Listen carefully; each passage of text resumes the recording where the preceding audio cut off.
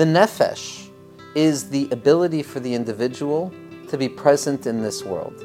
It is when I walk, I realize that my feet are on the ground. When I touch something, I am touching something. It is the awareness that I have of my body engaging with reality. Instead of being like an animal whose body runs the show and whose body is unaware, unconscious of its engagement, the nefesh is the consciousness of the body. It's the part of the body that keeps score. It stores all of the experiences, the good and the bad.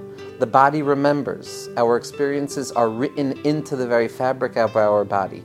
And the secret power of the Jewish neshama, of the nefesh that expresses itself in the body, is the ability for the body to be transformed into a place of serving Hashem. When I eat, my eating is not simply animalistic eating. When I drink, it's not animalistic drinking. It is an engagement with the divine sparks of existence that are present in the body itself.